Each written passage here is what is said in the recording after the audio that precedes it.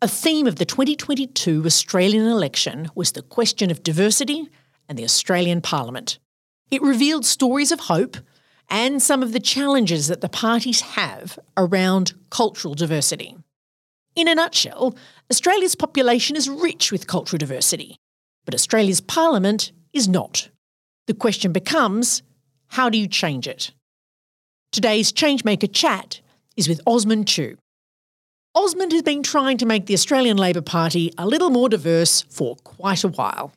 As a Chinese Australian, he was politicised as a child when he heard Pauline Hanson attack Chinese migrants. For the past few years, he's been pushing the Australian Labor Party to see the systemic barriers that are blocking greater diversity and working with them to do something about it. Today we take stock. We celebrate the election of new candidates in May, but we also debrief the debacle that happened in the seat of Fowler. He explains how the tools of campaigning, like coalition building, negotiation and power building, are what is needed to make the ALP more diverse. So, let's go. I'm Amanda Tattersall. Welcome to ChangeMaker Chats. Conversations with people changing the world. ChangeMakers also produces episodes that are feature stories about social change campaigns. ChangeMakers is supported by the Sydney Policy Lab at the University of Sydney. They break down barriers between researchers, policymakers and community campaigners so we can build change together. Check them out at sydney.edu.au/policy-lab. ChangeMakers also runs an organising school where you can sharpen your skills to make change in the world. All the details are on our website, where you can also sign up to our email list. It's changemakerspodcast.org.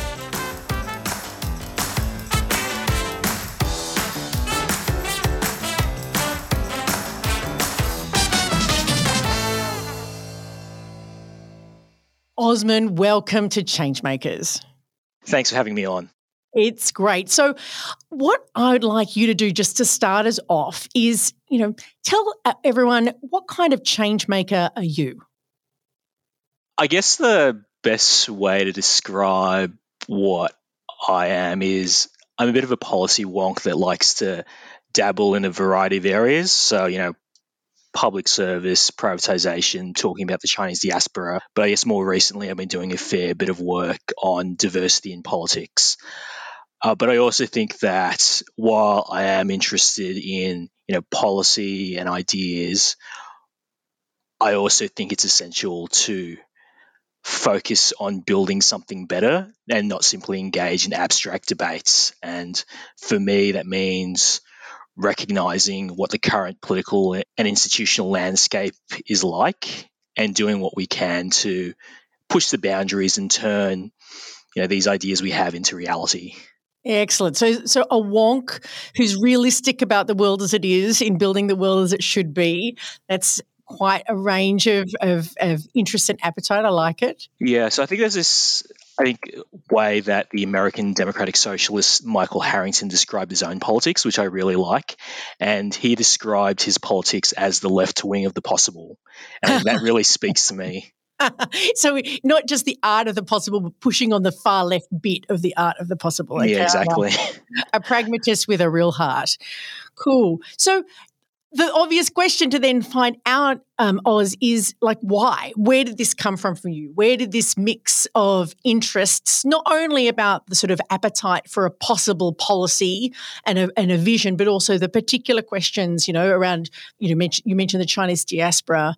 You work a lot with the Labor Party. Where did your appetite for this line of work come from? And feel free to go back as far as makes sense to explain it.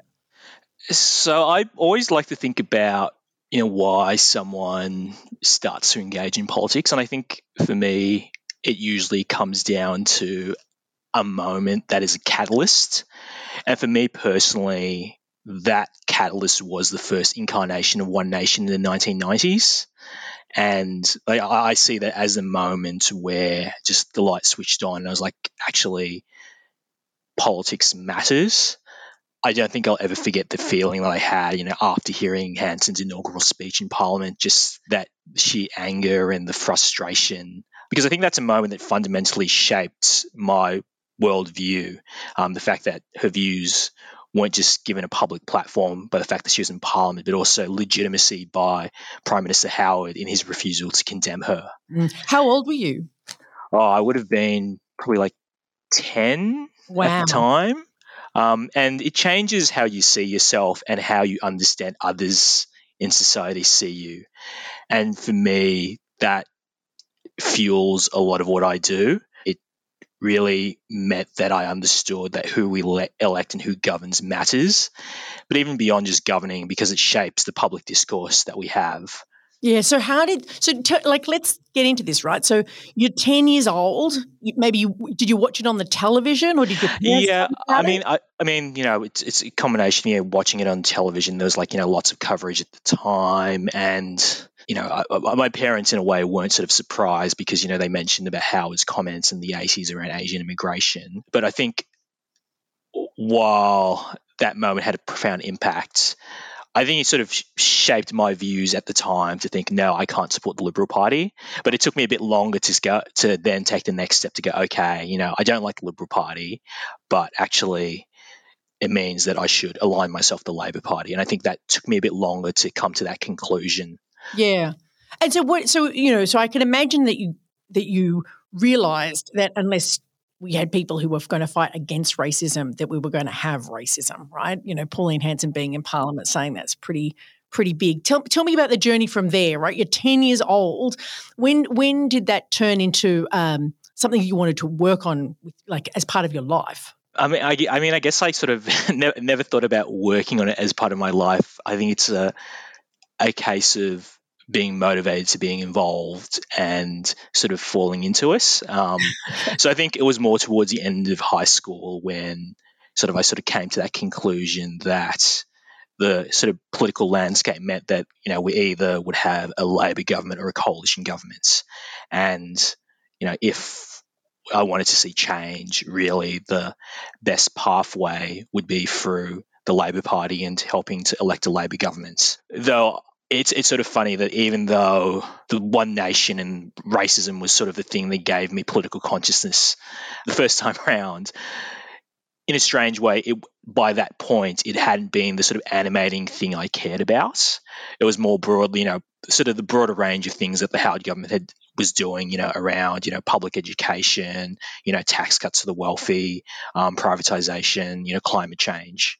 Yeah. Okay. So it was like all these other issues around sort of, the way in which society works were actually the sort of the product of your politics. But in a sense, that first piece of anger perhaps was around that question of race. So, and I can understand why partly you chose the Labor Party given those broad-ranging issues. But do you remember how you chose the Labor Party? When did that happen? Did you join a branch? There are going to be plenty of people who don't know how the Labor Party works. It kind of depends which state you're in, because the Labor Party, I think people don't understand the Labor Party is a sort of federated structure. So the way the Labor Party works in, say, New South Wales is very different to, Western Australia, Queensland, the ACT. So me personally, while I joined the party, I didn't get involved for a branch immediately. I was involved in student politics as well as Young Labor. And that was sort of my initial pathway into involvement in the Labor Party. And was it all you'd hoped for? I mean, on reflection, I don't know what exactly I hoped for. I mean, there were a lot of frustrations, but I think as someone who has now been a Labor Party member for nearly 20 years. Well, that's a long time. You see the good and the bad. You can see there's often a lot of attention on the bad things that Labor does when it's in power, or what it does in opposition that demoralizes people. But over that time, you do see change. I have seen change in the Labor Party on a range of social issues, but also seeing the shift over the last 10 or so years away from the excesses of neoliberalism as well. So in that sense, a lot of frustrations, but you see that there's still a bit of hope, and you see the achievements of having a different government in charge. Yeah, and thinking about your own story, as opposed to the Labor Party broadly. Is there something over the time, 20 years is a long time to be involved in an institution. Is there something that you've been involved in while being in the Labor Party that has made you realise the kind of change, that's been important to you, that you've said, where you've seen that change come through that's made a difference for you? I mean, for me, the big thing that I've been involved in sort of at a personal level rather than as part of a larger institution within the party is, I think, the work around diversity and, seeing that,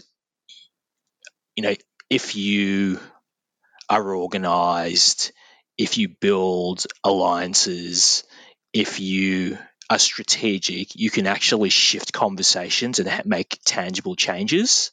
And I think one thing I have realised as I've been a member for a long time is that often a lot of people who engage the Labor Party, they're not really taught and they don't really learn how to engage with this, what is essentially a massive political bureaucracy. And that kind of leads to a lot of frustration that people have, because there's this idea of, how you change things in the Labor Party, that you sort of told, you move a motion to branch, and then the branch motion goes to conference, and then conference passes it, and theoretically, the Labor Party is supposed to implement it, whereas actually you need to use power and leverage and organise both inside and outside the party, as well as using external events as well. And it's sort of treating it as a sort of a larger political campaign rather than this, I guess, this sort of a hierarchical pyramid where you just push something up the line and then it's implemented. And that's interesting, because what you're describing is basically that making change inside the Labor Party requires the art of change making and the skills of campaigning more than relying on a process or something to deliver. In the same way that political change in government requires coalitions and the art of mobilisation and so forth. It's not dissimilar to actually how it works inside the party. No, exactly. Yeah. Okay, well, why don't we get into this question of diversity in the Labor Party? So, I'd love for you to explain to people, some people will have a sense of the Labor Party's appreciation of diversity, and some people wouldn't, just like they might have had an appreciation of the changes that the Labor Party has made around women in terms of diversity. But looking at the question of cultural diversity in the Labor Party, why would you need to do that, Osmond? Why would you need to run a campaign to make the Labor Party more culturally diverse? What was the challenge that you were confronting when you first started thinking about this work? So I started thinking about this probably about 2018, 2019. And what really prompted me to think about it was a report that the Australian Human Rights Commission released called Leading for Change. And it focused on, culturally diverse leadership across a range of areas. So, the public sector, corporate Australia, as well as Parliament. And I think for the first time, it really quantified the extent of underrepresentation in Australian politics at a federal level. So it was something that people from culturally diverse backgrounds kind of sort of suspect, but it was the first time I really saw it quantified. And so the figures that came from that report were that only about 4% of Australian federal parliamentarians had a overseas non-European background, whereas 21% of the population did. And then when you consider that that's averaged out for the Australian population, you're going to have a divergence between urban, rural, Sydney and Melbourne versus other capital cities. It really made me think, hang on, effectively you're saying that about a quarter to a third of the population in a place like Sydney would be a person of colour. And I don't think I've ever been to any political events, or definitely not a Labor Party event, where that amount of diversity is in one room. And I think that's sort of to prompt my thinking. But I think the other thing that really supercharged it was 2019. So, I think there's a lot of focus on the 2019 federal election result, the fact that Labor didn't win seats like Reeds, Banks or Chisholm, but also just the car crash of Michael Daly's comments about Asians with PhDs just before the state election. And I think that all sort of came together in the sense that there is something fundamentally wrong, that we have a situation where Labor, which purports to be the party of multiculturalism, is not winning in culturally diverse seats. And not running culturally diverse candidates. Not running culturally diverse candidates, and there is something systemically wrong in the party. And I think part of it was this sense of coasting on its laurels, because there was a sense that, the Liberal Party was seen as the anti-Asian immigration party in the 80s and 90s, John Howard, et cetera. And, I think there was still that view amongst a large section of the party, whereas Australia in the last 20 years has become much more culturally diverse, like significant amounts of immigration, but also the kind of immigration has shifted from that post-war migration towards skilled migration. So you have a very different kind of migration, socioeconomically different, and without that memory of that period as well. And the fact is that the Liberal Party in New South Wales had actively gone about trying to detoxify itself. And that is one of the reasons why, Barry O'Farrell won in 2011. There was this detoxification. They had actively gone out and built links with culturally diverse business and religious communities. Yeah. And the Labor Party just saying we're not as bad as them no longer kind of worked, because they weren't doing stuff themselves. They weren't actually building their own party to be the party that they needed to be in a place that was far more multicultural, where the multiculturalism had a lot more class diversity, is what I'm hearing in your in talking about how what had changed in terms of the migration mix. And also, just for, why don't you just remind everyone what Michael Daly said, because some people might not be aware, some of our international listeners. So this was an opposition leader of the Labor Party, and it was a few days before a state election. And tell us what he said, Osmond. So it was video footage from a event I think he was speaking at in the Blue Mountains, and the recorded comments were him talking about how I think it was like his daughter couldn't live in his local area because Asians with PhDs were coming in, taking jobs and pricing people out. And yeah, I just even just reflecting on those comments, you just kind of go, how can you think that's an acceptable thing? Like, let alone to think privately, but to publicly say. What was he doing? To say it. Oh, anyway. It said something that was so wrong inside. Something was going wrong inside that party for that to be going on. Okay, so what did you do about it, Osmond? I mean, so in terms of the Michael Daly situation, I think that sort of prompted a lot of thinking. So amongst myself and I think a few others. So one thing I was asked to do, a number of months later after the federal election was I was asked to write a report on diversity in politics. And what I did is I sort of had to think, Australia, clearly has an issue, but how do we compare to other countries around the world? So as part of that report, I had to look at diversity in politics in, comparable Westminster countries, so New Zealand, Canada, the UK. And I was like, oh, yeah, I'm sure they also have problems. But I think what really shocked me after that was realizing that Australia didn't just have a problem, but how bad the problem was compared to other countries. So just as an example, you can look at New Zealand and Canada, demographically very similar to us, obviously has issues around, colonization and First Nations. About 15% of their national parliaments are effectively, people of non-Indigenous people of color. And this is these two countries have completely different electoral systems. One's a proportional system, one's a single member first past the post system. And then you look at the UK, which is less diverse than Australia, but also has much more diversity in its parliament. So about 10% of its parliament was black and minority ethnic.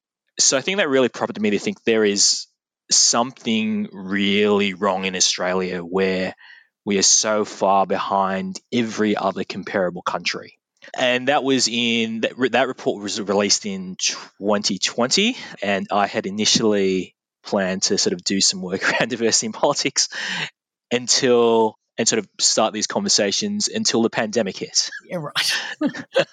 But I think, the pandemic, it really reinforced a lot of my thinking. I think over the last 2 years, it's been an interesting time for me personally, as someone who is a Chinese Australian, sort of the deterioration of Australia-China relations, the wider impact on diaspora. So the sort of rise in anti-Asian racism in Australia, but also that report that I presented to a parliamentary inquiry towards the end of 2020 and about issues facing diaspora communities. And while presenting, I was effectively subjected to a McCarthyist loyalty test by a Conservative senator. Oh, my. Which, don't tell me it was Eric Abetz.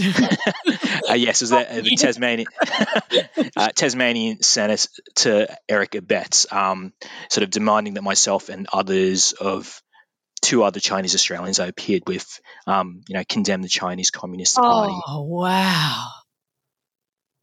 Because you could be, your loyalty could not be strayed. Wow. Right. So there is clearly a problem in our parliament. Yeah, and I think those moments really crystallized something for me, because it made it abundantly clear that however much you want to avoid talking about race, identity, and culture, or hope it'll disappear, it always comes back. And it convinced me that while allyship is important, it's not enough, that unless you have a seat at the table, you'll always be an afterthought. Yeah, that's interesting that it actually shaped your understanding of how you had to take this political issue head on, right? That you couldn't, we care about all the other issues, but this issue had to be part of something that you were putting right front and centre. So how did you put it front and centre, Osmond? What did you do? Yeah, so I think what happened is towards the beginning of last year, I started having conversations with other people I knew within the Labor Party who are people of colour. So, people who are, rank and file members, unionists, staffers, people who'd been candidates or were local councillors, and also people from across the factional divide. So within the Labor Party, we have sort of two organised factions, one the left faction and one is the right faction. But I think one thing that was clear was that there was recognition by people that it was a systemic issue and it wasn't the fault or creation of one single factional grouping, and that if we were going to make any improvements, we'd have to actually work together, because that's the way that wins of affirmative action were gained, by sort of transcending that factional divide. But I think importantly, the way we talked about it with people was that it wasn't just the right thing to do, it's also in Labor's electoral self-interest to better reflect the communities it wants to represent. Yeah. Yeah. And we know that of everywhere. Every business, every institution, the more diverse those institutions, the better the decision-making processes. Now maybe it's time for the Labor Party to embrace that kind of approach too. So you set up the ALP Cultural Diversity Group. Tell us about how that idea emerged out of these conversations. It was sort of like an organic and informal group, and it was about getting people who were having conversations together, because I think a lot of these conversations were one-on-one between individuals, but it wasn't really organised in any sense. So the idea was to sort of get people together and think about what we could do, how we could get it on the agenda.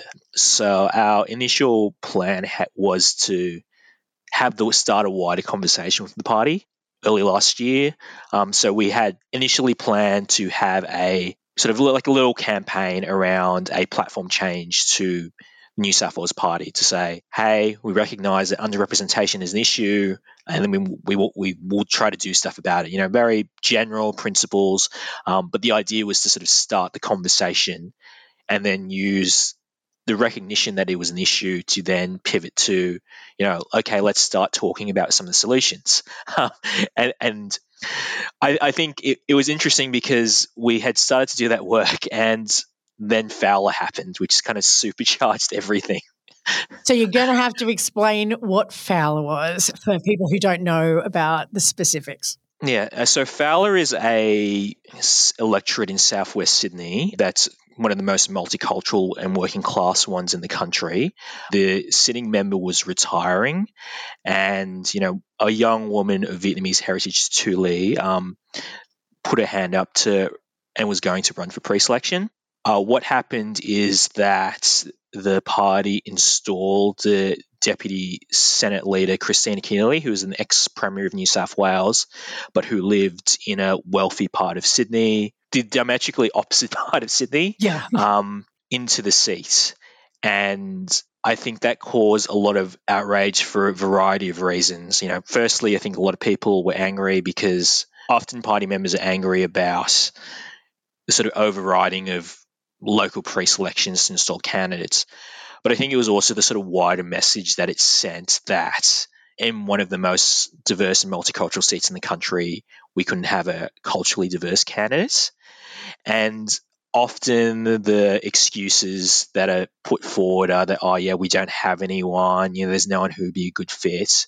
Whereas, for most people, sort of ticked all those boxes. So all the usual excuses of, oh, we don't have anyone who's good, there's no one we can select, just went out the door. And it was just this stark contrast of, someone who sort of represented a lot of the things that Labor was talking about, these ideas of, having, aspiration for, second generation kids from like migrant backgrounds. Essentially, when it was inconvenient, it was pushed away to the side. And what was quite telling was that after this decision was announced and there was a significant amount of anger, it was quite clear that there was a real struggle by people to really understand why people were so angry.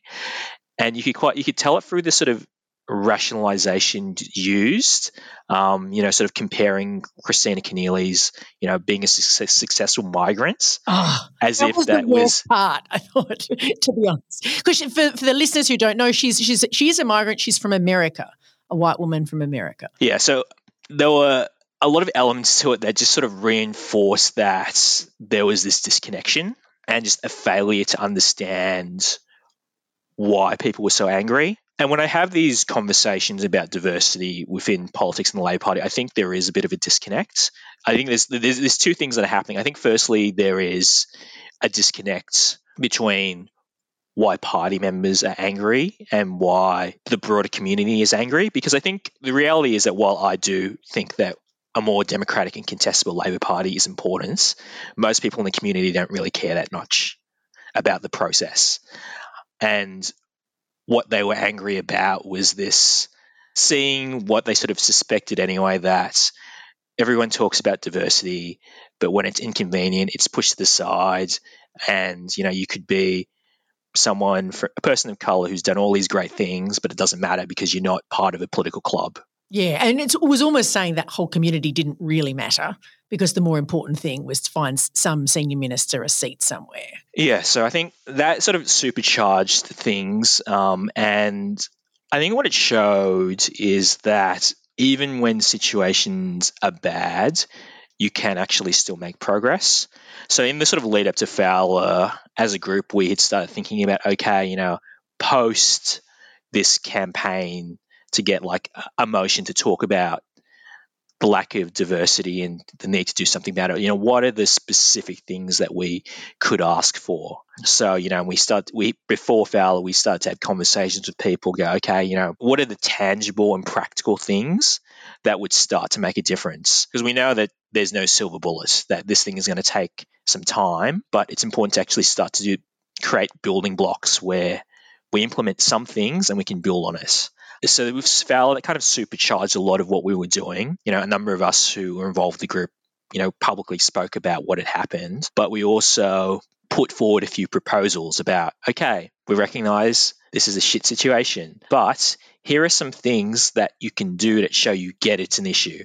So, for example, starting to collect data on diversity within the party. It's one of those weird things that Australia, for some reason, just doesn't collect data on cultural diversity in many institutions. It seems like a basic thing, but it just doesn't happen. And almost because there is no collection of data, you can't kind of prove or disprove that there is a lack of diversity. Other things like having a diversity fellowship, so we can go, okay, one of the things that people keep raising is a supply issue, that we don't have people from culturally diverse backgrounds. How about we sort of invert the usual process of, waiting for people to come to the Labor Party and, somehow filter their way through and go, actually, we are actively searching for people and we are going to invest in them. So, these are some of the things that we proposed to sort of as a step forward to say, okay, this is happening. Did you talk about candidates? I think one of the challenges is that there is often this idea of going straight to quotas or targets, but I think unless you get the data question right, It's more of a stage 2 question. One of these things is that there is still a contest about, what do you measure? And I think until we actually land the data question and get it normalized, like what are you going to build a quota or a target around? Because that will be contested. I think it's sort of telling that in the Jenkins review, like while a lot of the focus of the Jenkins review was on gender, it also had a number of recommendations around diversity in politics more broadly. And one of the key recommendations was around actually collecting and publishing diversity data. And I think that alone, that can seem so simple, but I think that also has a transformative effect, because people will not be able to deny the fact that there is a lack of diversity anymore if that happens. And that will also prompt further change. So how did it go? Yeah, so I think at conference we, got our platform change up, no problems, but we also got agreement from, party office to those like other changes that we were advocating for, to have for the party to collect data on diversity in key positions, to have a diversity fellowship, and also, they made some commitments around sort of investing in research around those views and attitudes, particularly of sort of those second generation Australians. So as I said previously, we're under no illusions that any of it is a silver bullet, but I think it sort of showed that there was a recognition that this was an issue. And from there, we can make further changes and advocate for something more. And I think the other thing is that by showing that we could actually make some ground, it actually encourages more people. Because I think viability is really important in political movements, because if people feel like you're not getting anywhere, they don't want to get involved and jump on board. But I think if you can demonstrate that what you do isn't a waste of time, that you're actually making progress, it actually encourages other people to get involved.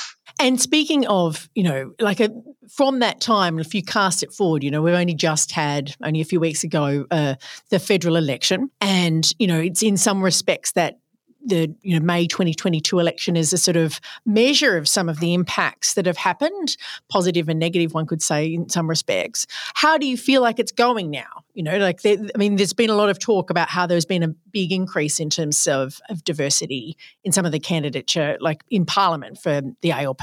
What's your take? What worked? What didn't work in the election? I think there were a few things that really worked, and it's quite clear from the reaction to some of the new Labor MPs that people want a parliament that's more reflective of multicultural Australia. So, the reactions to, story like Sam Lim's story, for example, as obviously a lot of focus on the fact that he's a dolphin trainer, but, the fact that we have someone who migrated to Australia in his middle age who is now a member of the lower house, I think is just like fantastic, because I think there's often this focus on diversity, which is more about, second, third generation Australians. But I think the reaction to his story, and as well as the stories of people like, my good friend Sally Situ, who got elected in the seat of Reid, just show there's a real appetite for more diversity in our parliament. And, it's one of those things where I'm both mindful that there is still a lot for Labor to do, but also I just think it's a great thing to celebrate this big increase. And it's a significant increase of women of colour within the Labor Party. And Indigenous women, a lot of Indigenous women. Yeah. And it's just like it's a significant increase, and potentially like really transformative for the culture within the party. I guess for me, the main thing is ensuring we build on that, and that this isn't just a blip. But I think that, them telling their stories and the reaction also shows that it's actually good for Labor to do this as well. Like the sort of message that Labor was trying to talk up is a party of just multiculturalism as well as aspiration. And the fact, sort of going back to some of these candidates, my friend Sally, she's the daughter of refugees who came to Australia, who worked in manufacturing jobs, grew up in Cabramatta, and now she's a member of parliament. I think it's a great story, not just for the Labor Party, but also Australia itself. And if we're talking about rebuilding trust in our democracy and showing that we're a successful multicultural society, actually having more diversity in parliament is a great way of doing it. And what about the lesson that came from Fowler, right? That also played out. Yeah, it's that sort of stark contrast where I think it's quite clear that we're entering an era where people don't want to be taken for granted. And when there is a viable alternative, if they feel like they're being taken for granted, they will vote for that viable alternative. So it's interesting when you compare and contrast, say, Fowler to Parramatta, because I think there's some interesting things at play. A lot of focus on Fowler, not so much on Parramatta, because there still was a slight swing towards Labor. But in many ways, just for our international listeners, Fowler, that's the seat where Christina Keneally ran, and she lost. Parramatta was also a seat that's very multicultural, where a candidate who grew up from the eastern suburbs was imposed on the members, but a different result played out. Yeah, so I think one of the differences was in Fowler, you had a candidate who firstly wasn't a Liberal Party member, so she ran as an independent, who also had a long-standing connection to community, whereas in Parramatta, it was a sort of classic Labor versus Liberal contest. Obviously, the Liberal Party was on the nose, but I think the other thing that sort of played into it is that there were actually significant swings against the Labor Party in the seat of Parramatta. But what sort of covered up those swings were quite significant swings against the Liberal Party in the northeast of the seat, which was significant, which has a big Chinese Australian population. Isn't that interesting? Yeah. So I think that there's interesting elements, and I think one of the lessons from this election and for Labor is that if it wants to keep its majority going into the future, it really has to reach out to multicultural communities in those middle ring suburbs. And I think that if it wants to do that, it has to actually show that it reflects those communities. Yeah, and builds relationships that are not tokenistic and that actually sort of build bridges that have to be created because they aren't necessarily there to start with. They're not historical. So, some people might ask, I want to ask sort of two shorter reflective questions. Okay, so we had the election, we're here now, we're interested in cultural diversity. Some people might say, Osmond, why do you bother with the Labor Party when it comes to building diversity? Why wouldn't you just be like the Teal Independents and run some independent strategy to get more diversity into the parliament? Wouldn't that be easier? Why do you stick with the Labor Party as your space to make change? I actually think the federal election shows that the pathway to greater cultural diversity will only come through the Labor Party, because the significant increase we've seen really came through the Labor Party. Other than Dai Li, there really was no overall increase in cultural diversity from any other party, whether it's the Coalition, the Greens, or the Climate 200-backed independents. While the Greens and Liberals might have run diverse candidates, they weren't in winnable seats. And I think Fowler is a very particular situation. Dai Li was an independent.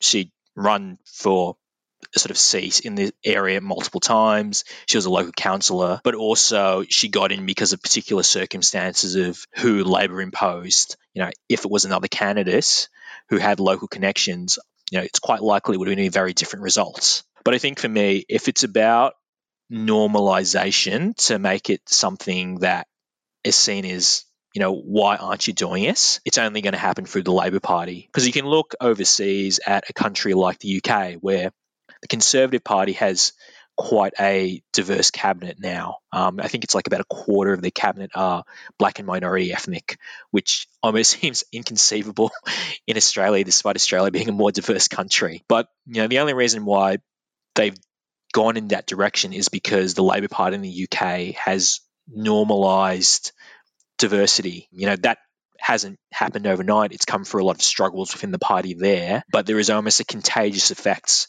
by having a major party take diversity seriously and being electorally successful. Other parties see it and start to recognise it's a necessity. And you could say that's how change happened with with gender diversity in many respects. Labor led and others followed. Okay, so let's look forward then, right? If it's going to be Labor that creates the anchor for a diverse parliament, and we want to see that, and you've sort of talked about the change that you've worked on over the last few years. Cast forward, how does more change happen? What happens over the next 3 years, over the next 6 years to bring this hope to reality on the left-wing side of the art of the possible? So I think there's probably a few things that need to happen. So both within the Labor Party, but also outside the Labor Party. So I think one of the big opportunities is the implementation of the Jenkins Review. So Labor has committed to implementing every single recommendation. And as part of it, there are a range of recommendations about diversity more broadly. So, the publication and collection of diversity data. But one of the recommendations was a 10-year strategy to increase diversity in politics with specific actions. What those specific actions are and are to be seen and to be determined. But I think that also provides a really good opportunity to drive diversity across the entire party system, because it's not something that it will be limited to one party. The idea is to get buy-in from all the political players. So I think that is really important, and it's something that those who want a more diverse parliament, and not just about more cultural diversity, but more First Nations MPs, people with disability. I think it's something that has not been focused on, but there is a great opportunity to create the foundations to drive more diversity in politics. Within the Labor Party itself, I think that talking about the successes and using that to drive more structural changes. So, getting the collection and publication of data on diversity, creating things like a diversity fellowship in all states, and also how we can organise outside our silos. So, the conversations I'm involved in New South Wales, there are other similar conversations that do happen in other states. So at the moment, it's a very state siloed conversation. I do talk to some people from other states, but there isn't a national conversation as yet. And I think that's also a next step to sort of say this is not just, a New South Wales problem or a Victoria problem, but is something that we all need to think about, particularly because Australia is going to continue to be a more diverse country. We're demographically changing, and if we actually get ahead of the wave, it's an opportunity for the Labor Party. And I think that's the thing that I always do, because having had these conversations with a bunch of people, there is this challenge where there is what I find a generational disjuncture, where there are a lot of younger millennial Zoomers who are really frustrated and angry about the lack of diversity, and is probably towards the older middle range of the millennials. I completely understand that, because we live in an era where there is a global discussion about representation. So it's, in the US, the UK, Canada, Australia, there's a talk about representation beyond just politics. But